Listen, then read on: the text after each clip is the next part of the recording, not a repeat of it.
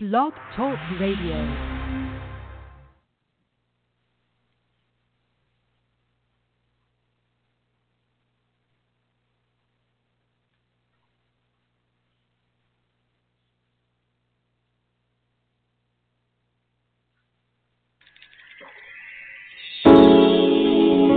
Welcome to Publishing Laine with your host, Marji and Executive Director of Right Integrity Press.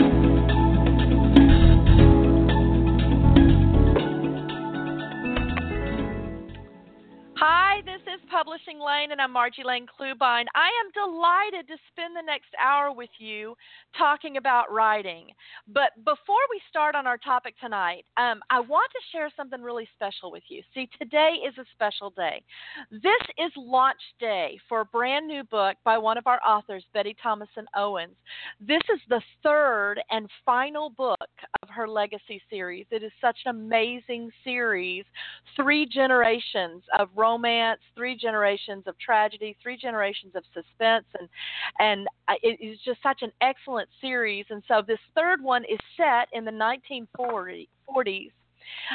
This book has clean and wholesome romance. It has touches of suspense and an unexpected mystery. I absolutely adored it. And today only, just today only. So if you're listening to this later, I'm so sorry. This isn't a special for you. However, today only, this book is only 99 cents to celebrate its release. We are trying to blast it off on Kindle. So grab it and then come back, because you'll want to listen to us, but you want to grab this book tonight. Okay, but that's not all. So before you go, the second book of this series is also on sale. It just happens to be from our We Love Our Readers, our readers specials that we do every week. We do our We Love Our Readers specials. Yeah, I'm actually having trouble talking, but I can get it out. Our books that are on 99-cent sale. So the second book of the series is called Carlotta's Legacy. It's on 99 cents today. And then the first book of the series, for celebration for our third book's release, it is free today. So this legacy series, it spans, like I said, 3 generations of strong women struggling against insurmountable odds, against political and personal upheaval, against themselves and against their families, against the men that love them. Oh, and those are really cool. So you can own this entire series for less than $2 today. That's seriously, less than $2. Amelia's Legacy is the first one, and that's the one that's free. Carlotta's Legacy is the second one, and that's 99 cents. And Rebecca's Legacy, that's the one who's having the birthday today. Rebecca's Legacy is launching today, and it's only 99 cents. And today only. That one will never be back down to 99 cents, at least not for a whole long old time, like years. So I hope you'll not only take advantage of the special, but then we're going to have another release in just 2 weeks. And I'll tell you about that toward the end of the show. This release is going to be total suspense, and we're going to do that the very same way that we're doing our legacy release, because it's the last of its series as well. Oh, I can't wait to tell you about that one. And I confess, I'll be honest, I could talk about writing and listen to others talk about writing all stinking day long, all the aspects of it. But before I blab on too much, let me introduce to you to my co-host. Fay Lamb is a multi-published author and a freelance editor, and I am so delighted to have her with me. Hiya, Fay. How are you? Hey, Marji. I'm glad to be here. I'm so excited for Betty Thomason Owens. I love her legacy series. I fell in love with Amelia and with Carlotta, and I can't wait to read Rebecca's story. Oh, she's a hoot. Oh, and our listeners need to know that if you want some well-written literature, Betty's are the ones to get. She has such a vivid way of writing, and she brings the reader right into her story. So run out and get those copies. You can't go wrong. Oh, I totally agree with you, Faye. I totally agree with you. She is such a way of writing that it just is it I can't even describe it. Sometimes it's so gentle and sometimes it is vivacious and it just it's perky and her character is just total spunk. I absolutely love Rebecca. I was just telling them how much I love talking about writing. I mean all the elements of a writing career. What about you? Writing and story elements, they're my two favorite topics. Well, last week I spent some time with Lena Nelson Dooley. She's a local gal, and she was talking about some of the books that she's written and some that she's still writing, and I was just riveted. I went to lunch with my writing amigas. We call ourselves the three amigas when we're not critiquing each other. When we're critiquing each other, we're the Slaughterhouse Three. We're really rough on each other. But Jackie Castle and Patricia Pack Jack Carroll, I went to lunch with them, and we spent hours talking about everything, like current projects to sales to covers and blurbs to marketing and promotions. I got to tell you, I was in hog heaven. I was just soaking it all in. Yeah, I haven't had the opportunity to teach lately, but I miss standing up in front of a continuing ed workshop and sharing practical tips and watching. I like to watch the attendees, their eyes light up, and there's just something about having that companionship in writing that just gets you going. And I even love attending the classes and having the light bulbs come on me. So talking writing for me is just my favorite pastime. I agree. And that's what this hour is all about, more often than not. I mean, sure, Fay and I are going to give some tried and true ideas for writing novels, but we're going to be talking writing to people who enjoy listening about writing. Writers just get other writers. I'm not joking. There's just some kind of invisible bond, don't you think? Yeah, I do. I remember the day, and I've told other people about this. It's not been too long ago when I realized for the first time that my husband of almost 30 years, I looked at him one day and I was talking about my stories, and he had this blank look on his face. And I said, "Don't you tell yourself stories 24/7?" And he looked at me. He had no idea what I was speaking about, and I was kind of floored. And I sat there in silence for a minute, and I looked at him, and I said, "What do you think about? What goes through your brain?" And he could not tell me. And I'm telling you, when I am always living in a story. My brain is always working on a story, and I just don't know what people who don't write, what they do. I have to tell you, yeah, that things like that have changed for me. Now, I remember a time when Paul, my husband and I, we were first married, and we were talking about, we were sitting at the breakfast table, and I was trying to be the good little wife and get breakfast, and I was talking. So I said, well, I dreamed, and I started telling him all about the story that I dreamed. I can't remember that part of it right now, and I'm like, what did you dream about? And he's like, I don't know. And I'm thinking, what? You don't know? I've been told since that in a man's mind, it's like crickets playing badminton. They're not really thinking about anything. It just kind of goes back and forth. So I'm guessing that that's all it is. I'm probably wrong, but that's what I've been told anyway.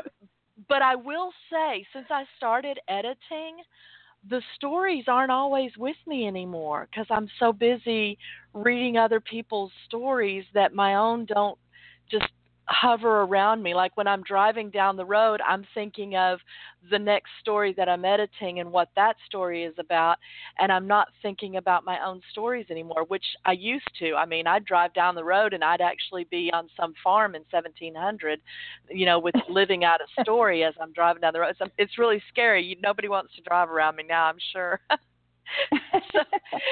So anyway, speaking of writing, let's do a super quick run through of where we've been because we're getting pretty close to the end. Yay!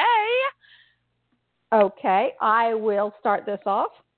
We started this discussion with the initiation, and that part of the story includes the introductions of both main characters. We don't even just say who they are, but their fears, their goals, their values, and the lie or lies that they might believe. That section, the introduction section, or initiation section, also includes a door of no return that the main character must walk through. Like when Luke Skywalker told Ben Kenobi that he couldn't go with him on the journey. We were talking about Star Wars, if you've been with us, Star Wars, The Princess Bride, and Beauty and the Beast. And in Star Wars, Luke Skywalker tells Ben Kenobi he can't go on the journey. He almost doesn't step through that door of no return that's so important. But then he found his uncle and his aunt had been killed and decided to go on the journey. So it's very important to note that the door of no return isn't an exaggeration. What occurs must keep the reader, or the reader, keep the character from stepping backward. Because if he steps backward, you really have no story. Right. That section is going to be followed by a plan, because once they step through that door, they have to have something, a goal, a plan, even if it's just something that they start working on, even without necessarily talking it out or making an official written out plan. Sometimes that plan is going to be real well thought out. I mean, they actually will spend time saying, you do this and you do that. But it's more, in other stories, it's more haphazard. But this section is going to make the goal of the main character clear, and it's also going to reveal a deeper problem. The deeper problem is not just an obstacle; it's an essential that's going to keep the main character from realizing his or her goal unless something changes. And from that, we're going to go into the minor crisis. The plan fails and twists and subplots distract the main character. Like in Star Wars, while Han Solo and his crew are they're attempting to escape from the Imperial cruisers, Leela learns of her pending execution and then watches the destruction of an entire planet. This section ends with something very good, or like in the case of Star Wars, something really bad. In other words, the minor crisis might be a false glimmer of hope, or it might compound the major crisis. What's important to note is that it must move the story forward. You can't drop this minor crisis into the story and create a momentary that has nothing to do with the story. Whatever the minor crisis is, it has to move and be a part of the major plot, even if the readers are not yet made aware of it. And it cannot happen too late in the story, or it will feel like a dropped-in maneuver. We want to avoid those. Yeah, and I want to comment. That was really well put, Fay, because I want to comment a little bit on this. I'm calling all of these sections writing bones. And it's like an outline. It's like a skeletal outline for your novel. All the little sections inside each large section or inside each bone, there are 9 bones in all. And all the little sections or subsections inside them, they can be rearranged however you need them. But all the bones really do fall into place in order. And if you get them out of order, you might end up having a problem with this. And I'll tell you about the minor crisis. When that comes up early, or if it comes up more than once, and I've seen that, it'll make your story episodic. Episodic meaning, think of a television program where in 1 hour, Perry Mason, the problem comes up, the problem goes down, the problem is solved. The next problem comes up, the problem goes down, the problem is solved. That's episodic. And your novel does not need to be episodic. Now, yeah, there are going to be extra obstacles that come in and extra solutions to some of those obstacles that go out. But in all, your tension and your conflict and your stress level, or the reader's stress level, needs to be arching upward toward the end of the book. It needs to keep amping upward. So each of your little minor crises, as they were, and like Fay said, it could be a false glimmer of hope, or it could compound the major crisis. Each of those, each time you have a little twist or something of that sort, it has to forward the plot. It can't just be an aside. Oh, and then, by the way, this happened. You know, that's where it gets to be episodic. So that was extremely well put, Faye. I love the way you talked about The fact that it could be, like you said, a false glimmer of hope, something positive, or it could be a major crisis. And there will only be one of these bones. So you're only going to have one minor crisis, but that doesn't mean you won't have other twists and other complications throughout your story, and there will be those. So the next part then, we're halfway through the book, is the reflection. And the reflective part is called this because at the very end is a reflective moment. You have, through complications, through the character takes a brave step forward. There is some kind of an exposure, either a virtue or a flaw in the main character, some unexpected virtue, like Han Solo had absolutely no virtues, and then until suddenly, gee, he might have a virtue there. It comes out and it's not expected. It's easy to find flaws in the main character, and those get exposed one way or another. The character is led to a point where they can witness that the lie that they've always held on to is indeed a lie. Truth might even be totally exposed, but for whatever reason, the character doesn't believe it, doesn't turn, doesn't grasp it. They continue to hold on to the lie. They continue to remain in the state that they're in. In Star Wars, for instance, Luke has been taught. I can talk, I really can, I promise. Luke has been taught all his life that he is kind of unimportant, disposable. He wanted to be someone. He wanted to be strong and make his uncle proud. He wanted to prove to his uncle that he was someone. And at this middle point in the movie, his mentor, Obi-Wan Kenobi, has been killed. And Luke begins to think that all that he's been trying to do is a waste of time. He can't make a difference. The section ends, this particular section, this bone ends, usually smack dab in the center of the book with some kind of false apex, an ending, or what could be an ending. Like, for instance, Obi-Wan Kenobi just died, and the other four all were able to escape. That makes an ending to the story, if they wanted it to be that way. But it's really actually just a new beginning. Now, Fay, you don't do this. You don't do the planning stuff that I do. So no. I want you to chat a little bit about this reflective part, because you have a little bit of a different perspective on it. Well, it's just the way that I have, because I really, and we'll talk about it, I know we planned on talking about it at the end, but in my way of thinking, because as I've been going through this, because I'm a pantster, Margie's a planner. And I'm a planner.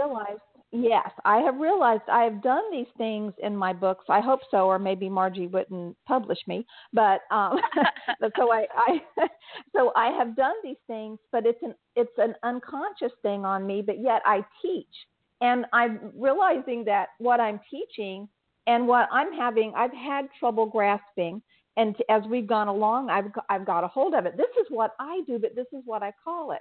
For me, so the reflection, what do you call this one? Yeah. I call it an explosion.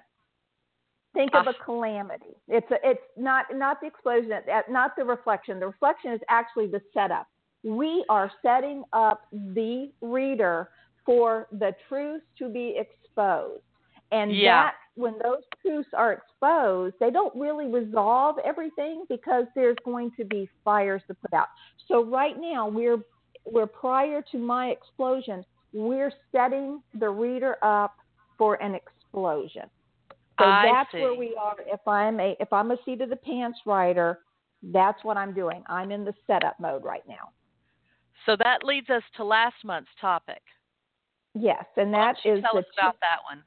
Yeah. That is the change of plans. And it is exactly what it says. The plan has been failing all along through the first half of the story. They get to this point, and they have to change something drastic, like fighting back. This section, this is the change of plans. It has twists and choices, but its most important section is the final one. Have you ever noticed how on a roller coaster ride, before the big plummet, there's a high point? I think we all have noticed that. The high point not only gets the roller coaster acceleration where it needs to be to complete the course of loops and spins, but it also makes the low point that low point becomes much more dramatic for us. That's the first section of last month's bone, the minor victory. The main character or characters have been struggling. We need to toss them a life preserver or a bone, if we're talking about a skeleton, to keep them moving forward. So the last month definitely makes this month's topic stand out. Last month's topic, like she said, we're replanning, and the last section of that is actually a little minor victory. And I'll talk about where we ended with all our movies in just a sec, but it makes this month's topic stand out, and as well it should, since we're getting so close to the end. So this month we're talking about the calamity. And it generally happens right before like a rally or a final battle scene. So now that we've been sharing all these sections, I'll tell you, they're like I said, our writing bones, our skeletal sections. We're using 3 pretty popular movies that Fay mentioned, Star Wars, and that's what we've been talking about, and then The Princess Bride and Beauty and the Beast. So we're going to keep that up through today. But first I have a question that we received, and we're going to take a little aside because it happens to do with this very subject. Donna writes, there are a lot of little elements under each of these sections or bones. Do they always have to be there, and are they always in the same order? Well, I kind of mentioned that already just a little bit ago. The answer is no. Certainly they don't have to be in the same order.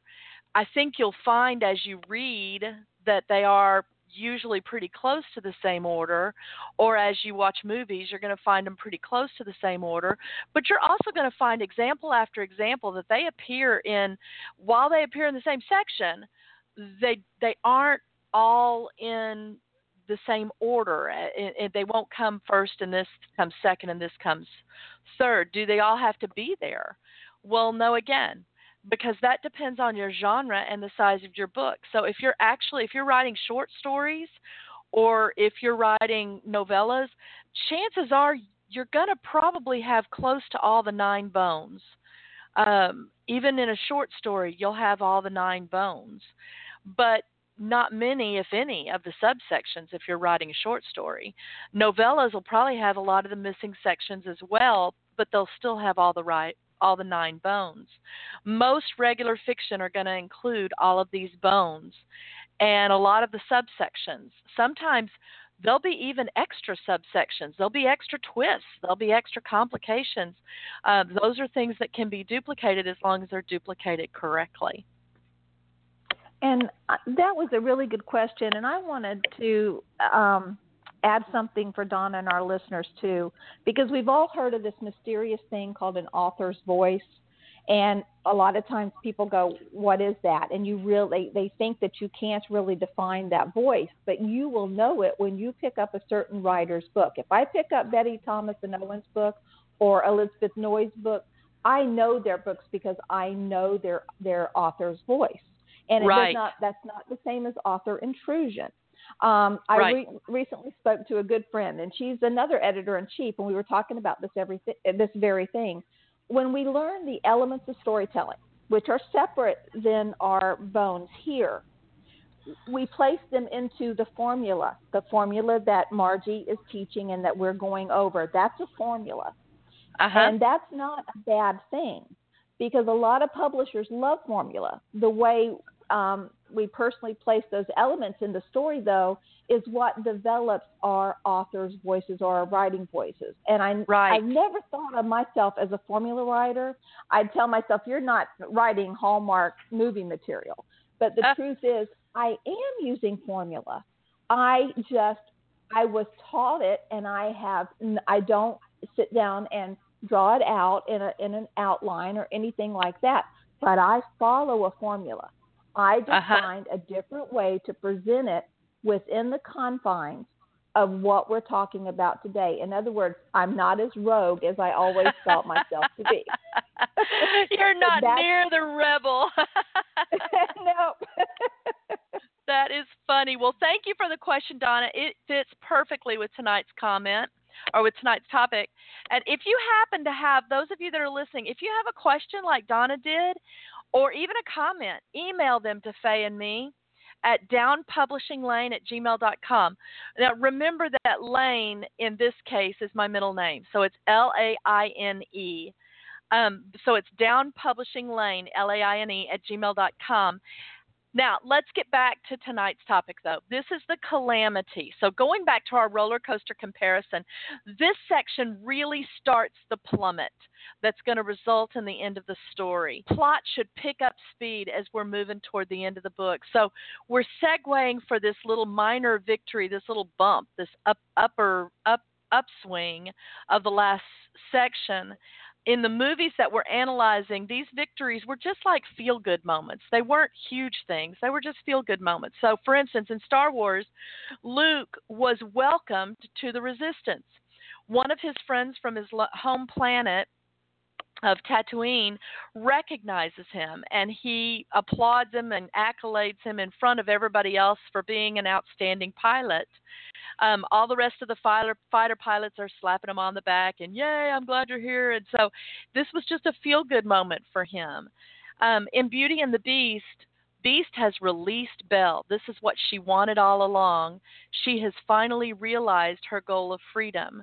And if you're familiar with the movie, and of course you are familiar with the movie, there's a little bittersweet there, but she has realized her goal of freedom. It is a minor victory. And it's a minor victory because what she finds out we're going to talk about tonight. But then in Princess Bride, it has all seemed lost. All of the things that they believed were absolutely false, and everything, it's all lost. But in the last section, it ends with a possibility of help from an unexpected source. Two of the kidnappers from earlier in the movie have reunited, but this time their objective is to bring down this six-fingered man that Inigo keeps talking about. And it just so happens, and the movie watcher knows, that the six-fingered man works for the prince. And so if these two can turn on the six-fingered man, they'll also be attacking the very same villain who is tormenting Buttercup and Wesley. So in all the stories, this whole section starts out with a little gleam of hope. But that's all about to be dashed against the rocks. Yeah. Remember I said that I think of the reflection as a setup for an explosion or the calamity in a story. That's what the dashing against the rocks is all about. I heard somewhere that a novel is actually really a story that chases the main character up a tree and then throws rocks at them. And we're about to do a little rock throwing in this section, aren't we, Fay? Yes, we are. This section begins with another complication. Now, a complication, we have to know, is different from a twist. A twist is something that is unexpected, that is kind of dropped into the plot for a shock, but I don't like that word. I said dropped in. You've kind of hinted at it. It's not coming out of nowhere. There's a hint that something could be a twist. While it will have an effect on the story, usually the resolution of the twist is fairly quick. A complication is more like something that has been known about for some time, something that's not really a surprise, but when it happens, it throws the plot into a new direction. Think of it like a curve in the road. You've seen the signs and you know it's coming, but when it finally arrives, the whole scenery changes, as if a bomb has been dropped on the characters, laying things bare for them and leaving fires to put out, hence my explosion picture. Yeah. That's what a complication does. Our movies give excellent examples of these. For instance, The Princess Bride. The prince, who the watcher or the audience knows is a scoundrel, has planned the kidnapping of Buttercup and the torture of Wesley. He now shows his ultimate goal. He's going to kill Buttercup and blame it on a neighboring country. His goal has never been to marry Buttercup at all. all along, that all he's wanted is to rule over both kingdoms. After blaming the death of his bride on the other country, his people will wage war against them and destroy the ruling family to allow him to take their throne. Sorry, I had a little senior moment there. That's okay. The scoundrel. What a scoundrel. He is. And so he reveals in this particular scene, he actually reveals his true self, something he always was, but we just didn't realize the extent of it. In Star Wars, it's the same thing here. Han Solo has received his reward. Princess Leia gave him all the money she promised to give him, and now he's leaving. Well, there's no surprise. He's always been in it for the money. Princess Leia pegged that a few scenes back when she told him that if gold was the only thing he loved, he'd have plenty of it. And so as Luke prepares to battle against the Death Star, and Han thinks that's suicidal, he actually tells Han to take care of himself and follows it up with this comment, "I guess that's what you're best at." What a jab. But it's true. Han has always shown very little change of character when he says to Luke, well, before I tell you about that part, Han has always been leaving, but they actually thought maybe he'd stay. But Han does show a little bit of change of heart because he says to Luke, "May the Force be with you." That's not something he ever really cared about or believed in. And then he still climbs in the Millennium Falcon and he flies off. So he still leaves. And we knew he was leaving, but it does change everything. And then there's Beauty and the Beast. The Beast is there and has been there all along. But as Belle arrives in town, she finds Gaston attempting to take her father away. Gaston claims he's crazy because he's talking about a beast. With the magic mirror, Belle shows them the beast, that he's real and he really is there. So they should release her father. Again, this is something that's always been there, but the revelation of it changes the game. You can see go ahead. No, go ahead. I was just going to comment. Yeah, the beast has always been there, but the people in the town never realized it. Go ahead. Keep going. Okay. Well, you can see the effects of the truth becoming fully known in each of the movies. With Princess Bride, the prince's action shows his greed and his willingness to use other people as pawns. In Star Wars, Hans hasn't really changed, but Luke, Leia, and the audience had hopes that he would change. The fact that he hasn't is disheartening, and the Resistance could sure use Han's ability and the Falcon to fight against the overpowering nemesis. The explosion in Beauty and the Beast is very obvious. What do you think is going to happen to Beast? No, he's the Beast. Things have happened. Things are laid bare now. We have fires to put out.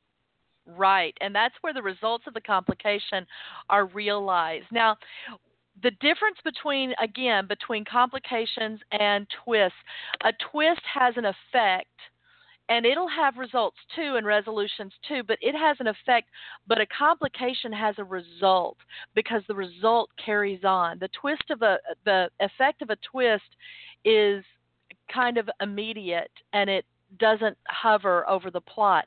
But in a complication, that result, that reaction or effect in this case as well, it carries on. And so that's why I have a different word for it, that rather than just a glimmer of effect. These are usually parts of a scene in your novel. Now, they can be whole scenes, but they're more often not. They're more often just kind of a segue between one thing and the next. This is, and what I'm talking about here is, this is the next section of this bone. You've had this huge complication.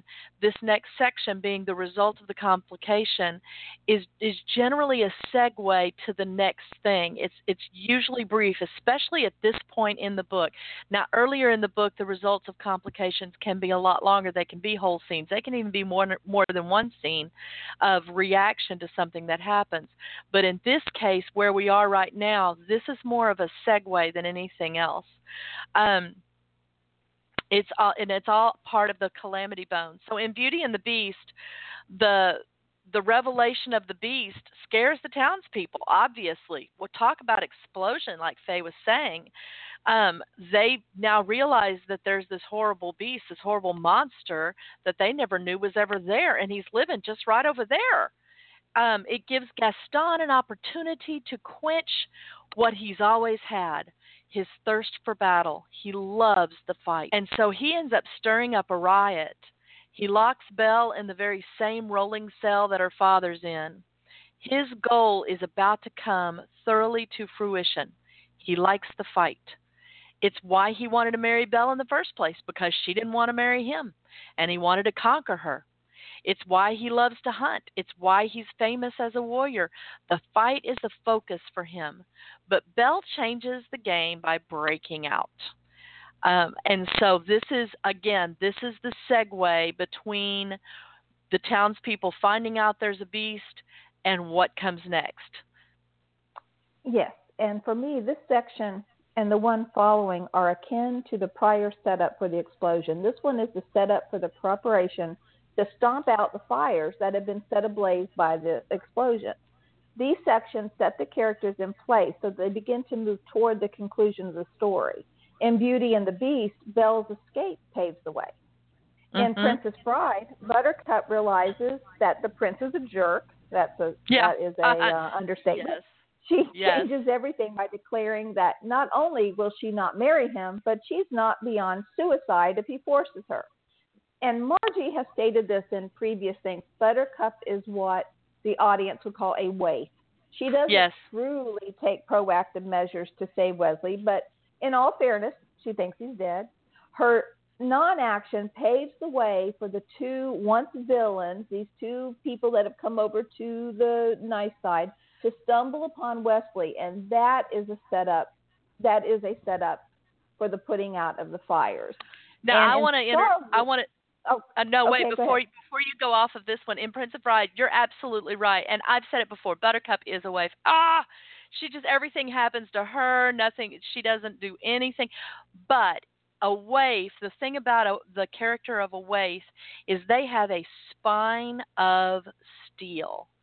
And they don't necessarily take action on things, but they can stand. And in this is where Buttercup, in this particular scene, in this particular area, Buttercup is standing. She is taking that stand.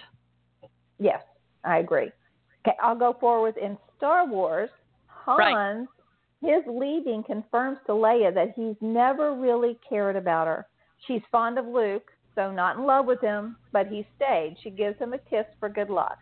Then she and C-3PO wait in the surveillance room. From there, they can see the monitor of the battle and also see the approaching Death Star.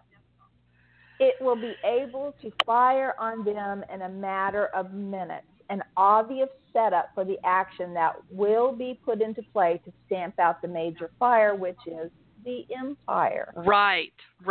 Through the subsection is the effect of the complication. It's more the immediate effect. I'm sorry, though the subsection is the effect of the complication, it's more the immediate effort. I am really having a brain fog tonight. That's the story has changed because of the complication, and that change, that detour, will continue playing into the apex and finale of the story. The continuation results in the stomping out of the fires that were caused by the explosion of the complication. Right. So Margie, what do you have? Well, at this point, there's kind of a dip in the action. Getting back to the roller coaster, it's veered off to one side, and now it's taken a little dip. Now, at Six Flags here in Dallas, there is a coaster called the Titan. I used to be a roller coaster rider. I haven't been to Six Flags in a long time, but I rode every roller coaster there. And one of the last ones that I ever really enjoyed was the Titan, because it goes from a soaring height. At the time when it was built, it was the tallest. And then it plummets into a basement. I mean, it literally goes underground. Goes from that soaring height to not just a fall, but even a little further than a fall. It doesn't even go to the ground; it goes under the ground, and that's kind of what this is. This is. The coaster does come back out on the other side, though, so there's another nail in the coffin, but there's reason to hope, and so that's what this particular section is. It's a little bump. It gives us a reason to hope. In Star Wars, it's kind of subtle. Ben's voice is in Luke's head. And Ben's trying to encourage him that the Force will be with him. Use the Force. Convinced he can do this.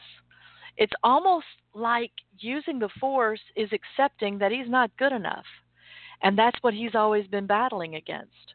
It's a slam, but still hope that the Force is good enough to help him is there. There's still a little bit of hope. And in Beauty and the Beast, the servants realize they're being invaded and try desperately to push them out. At first, they're desperately trying to defend their castle, strengthen it to keep the townspeople out. Anyone can see this is a lost cause. The townspeople are determined to break in, and they will continue to try until they succeed. That's a slam. But when the servants back off and they allow the townspeople inside, they're going to be able, and they are able to fight with them in their own unique way and take them all by surprise. I have to tell you, Faye, that's one of my favorite scenes in the whole movie. Either the animated version or the life version, whatever it's called. Either one of those. That's one of my favorite scenes, is to see the fight, to see the battle, because those poor townspeople, once they actually get into the cobra nest, they have no prayer. They just have no prayer. They think they're all that in a bag of chips, and they have no prayer. It's so much fun. And then in Princess Bride, Inigo and Fezzik, those are our two kidnappers. They actually have been searching for Wesley, the man in black, because he was able to defeat them, and they think that he can help them beat this six-fingered man. But they find Wesley, but when they find him, he's dead. Okay, that's a low point. That's the basement. But they take him to Miracle Max. Have fun storming the castle. I'm sorry, I love Miracle Max. He is able to bring him back from almost dead. And that scene is also one of my favorites, where the witch comes in and she's like, liar, liar. I love that part. Carol Kane, yes. That's right. So Miracle Max is able to bring him back from almost dead. There's a little bit of upswing. There's a little bit of hope there, but only a little bit, because he's almost dead. So we're on an upswing on all three of the stories. This section, this bone actually ends with an upswing. We're done with this particular bone, and it should end in an upswing with your story as well, because that upswing is going to end up making that next bone all that much more dramatic. Now, we've taken you almost all the way through your novel. There are only 2 bones left. Okay, wait. There are 3 bones left, but the third one, the final bone, is going to kind of get tagged along with the last one, I'm thinking. Okay. Now, I'm a planner, but Fay is more of a pantser, which means she's called herself a pantser before, but I don't think we explained what that was. A pantser is a writer who, quote unquote, writes by the seat of their pants. That means that basically they put their fingers on the keyboard and go, and just fill the page with all the things that they're thinking in my brain. Now, I can't write like that because, one, I have so bad of a memory. If I haven't written it down, I will have forgotten the name of my main character and just call her character for the first 4 pages. But the second thing is, I love planning the book. I mean, that to me is the fun part, is planning. Well, all of it's the fun part, but planning the book and getting all the little things just worked out perfectly before I ever start writing, so that when I write, it just kind of flows off the page. But Fay is a pantser, and so while I will love all of this planning stuff, how can a pantser use all of this, Fay? Well, first of all, I want to confess that maybe I don't plan on the page, but remember I said that I have stories running through my head 24/7? You can very well bet that story has gone through my brain, and I know a beginning, a middle, and an end of it. Now, what comes as a surprise to me are all the little twists and turns that are surprises to the reader because they become surprises to me. And I'm not saying that being a pantser is the best way to write.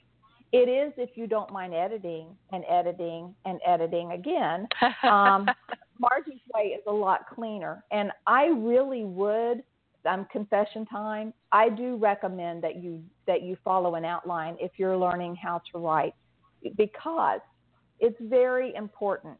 Because to be a pantser, you must be familiar with the elements of story. And that outline gives you the bones that we're talking about. And then you put the elements of story, which are a little bit different. We've talked about those before. There are such things. I have 7 that I break down: plot, pacing, conflict, character, dialogue, showing and not telling, and last but certainly not least, deep point of view. Once you know the elements and practice them, then a writer must know how to place them in a story. The best way for new writers to do this is to sit down and study what Margie has brought to the table, what we've been talking about, because that's important. Because when you send a book to Margie, it's going to be looking for that formula and for those elements.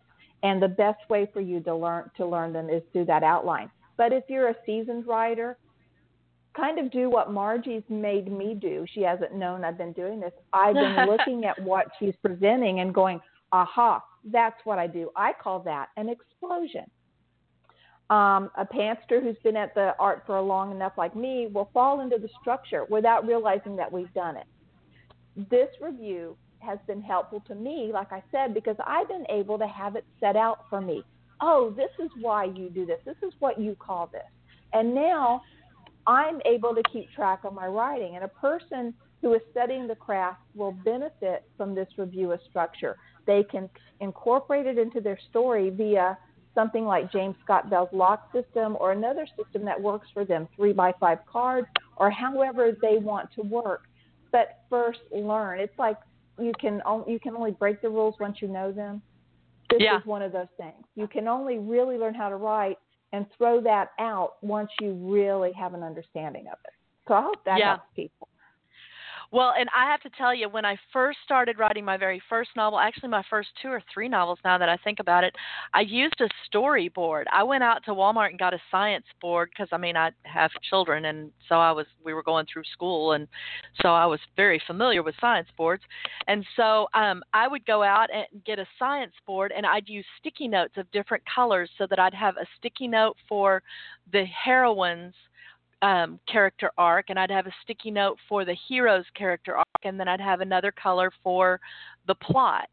And so I'd have 3 different colors going on this arc so that I could write on each sticky note, what is it that's happened right now? So that, my arc was actually an arc. My story plot line went up as kind of a mountain, like a mountain climbing thing. Mm-hmm. And got to a point and then came down just a little bit because there's falling action at the end of the book. And so that's just kind of how I visualized it. I know for me now, I set up all these bones and all of the sections. I literally go into my Scrivener software, and if you're not familiar with Scrivener, I don't sell it. I make nothing about sharing it, but I love it as an organizer. And so I go into to the sections. I put all of my bones and all of my sections in my Scrivener software, and then I plug in the different pieces of my story that I've already gotten and see where my gaps are. So I can figure out, okay, I need to have segues here. Okay, I need to have another obstacle here. This is huge. I need to have another obstacle or they're going to be able to succeed. And when we can't have them succeed, that would be awful. So the way that I end up setting it up, if you're familiar at all with Scrivener, I set up my novel and I set up a series of folders. Each of the bones is a folder.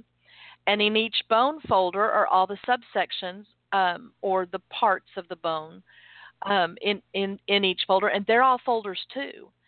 And then in those folders, I will have scenes. Usually, well, at least one scene, but usually there'll be 2 scenes. Some of them even have 3 scenes, depending on what's happening.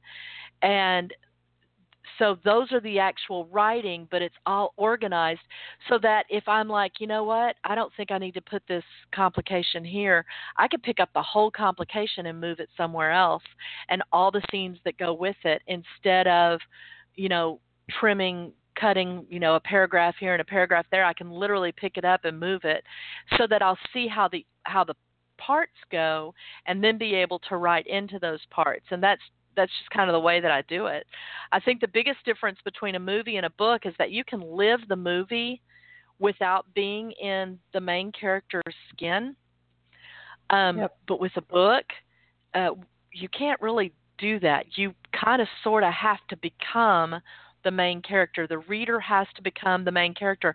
And for the reader to become the main character or characters, if there's more than one POV, the author has to become the main character or the main characters. The author has to live through these scenes and visualize these scenes. And I was reading Betty Noyce writes suspense, and she wrote an article for us the other day. It was hysterical because, in fact, it's on our blog. If you want to look at writeintegrity.com, the blog tab. But her article was talking about how she had gone through the book that was on sale last week. She had gone through that book, and as she was writing it, she couldn't get this one action scene right. And so she literally was laying on the floor trying to figure out how to make this action scene work, and her husband walked in on her. Yeah, I know. I'm like, oh, fate worse than death, somebody walking in on me while I've got a smile on my face from this scene that I'm writing, 'cause you just live it, it's just too funny. Anyway, that's kind of, you want to make sure that you get into the main character's skin. So if, as a writer, you have to live the scenes, and that's called a point of view character. So if you're reading a romance, you'll need a point of view for the female lead and another point of view for the male lead. That way you can alternate whose skin you're in, and the reader can get to know both of the characters really, really well. So for that reason alone, you might have more than one scene for each different part of your bones, each different section of your bones. Take the introduction, for example. In my book, Ain't Misbehavin', I have a scene where the reader learns about Annalee and her plight with the court system. Boy, she is trouble from the word go. But the very next scene doesn't have anything to do with Annalee. The very next scene follows CJ, our hero, through the frustration and insults that he endured when he has to join his father for a meeting. And it's the board of directors for their family's charitable organization. Well, that's not a problem. He works for the charity. But his father is such a fuddy-duddy and always has to have his own way. And it's just horrible for CJ to have to actually be there. The scenes don't connect at all, but they satisfy the need for meeting the characters, the main characters. In each of the different scenes, you're learning about the different characters' goals, about their dreams, and about their fears, and they're absolutely necessary. So all this is to say that while you're writing and you're following our novel sections, be aware that some of the parts might need 2 or even 3 scenes to fully flesh out that specific part of the bone. It's briefer with the visual of a movie because, hello, we're watching a 2-hour movie instead of reading an 8 to 10 hour journey into our imagination. There's a big difference just in that. So we're getting close to the end, Faye. I know. It is crazy. We have come so far, but this is so much fun.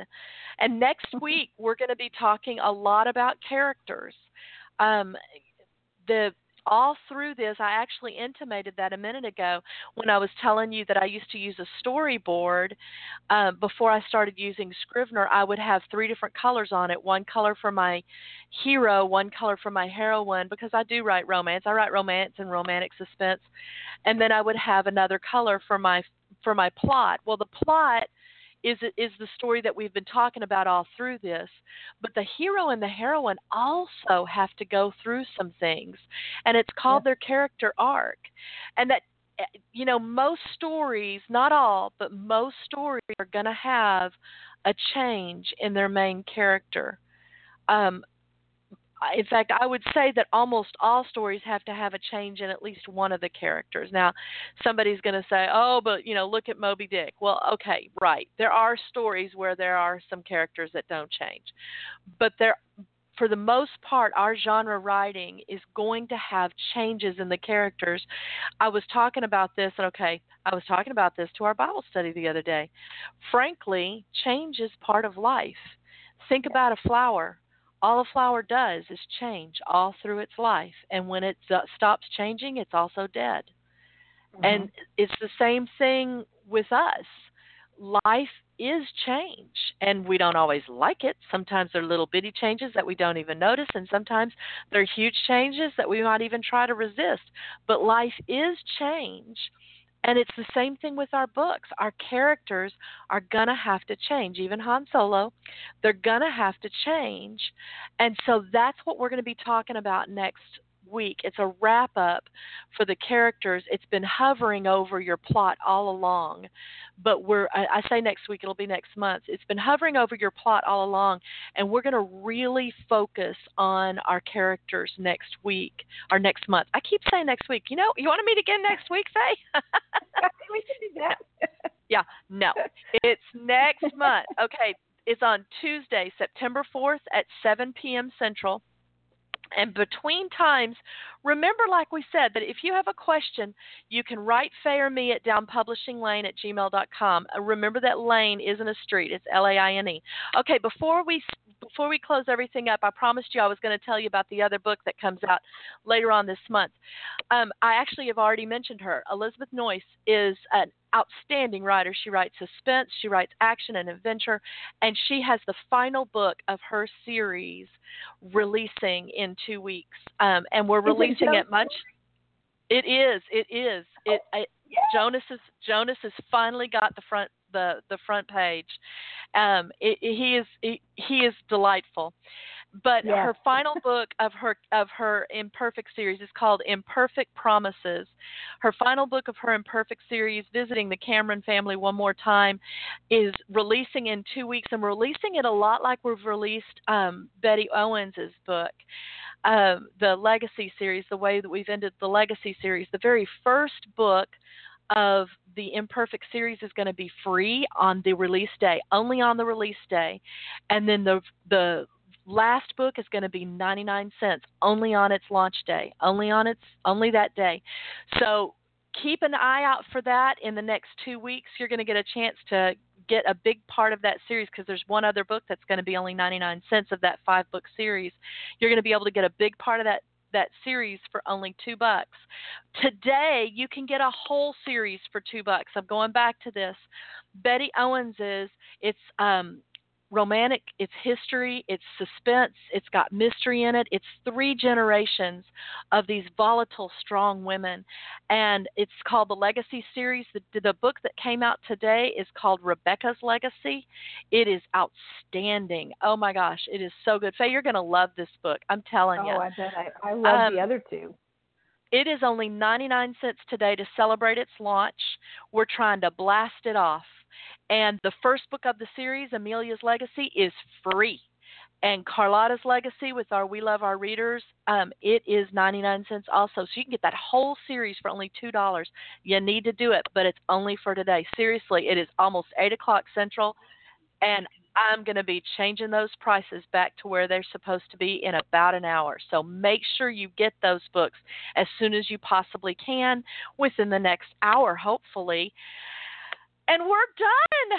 Faye, do you have anything to add? Well, only that I think we've given our listeners a lot to think about until next month. I hope that if they haven't been a part of the discussion, that they're going to go back and review with us in past blog talks. And until next month, I'm going to be praying that the Lord will bless y'all. Have a good evening. Good evening to you too, Faye. Bye. To Bye. you and the rest of you guys, we're going to chat again in September, so make sure you join us then, and we'll see you soon. Keep writing. Blessings, y'all.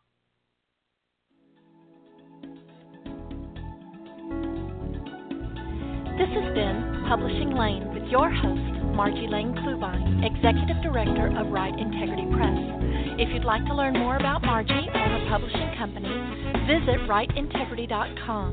That's WRITEINTEGRITY.com.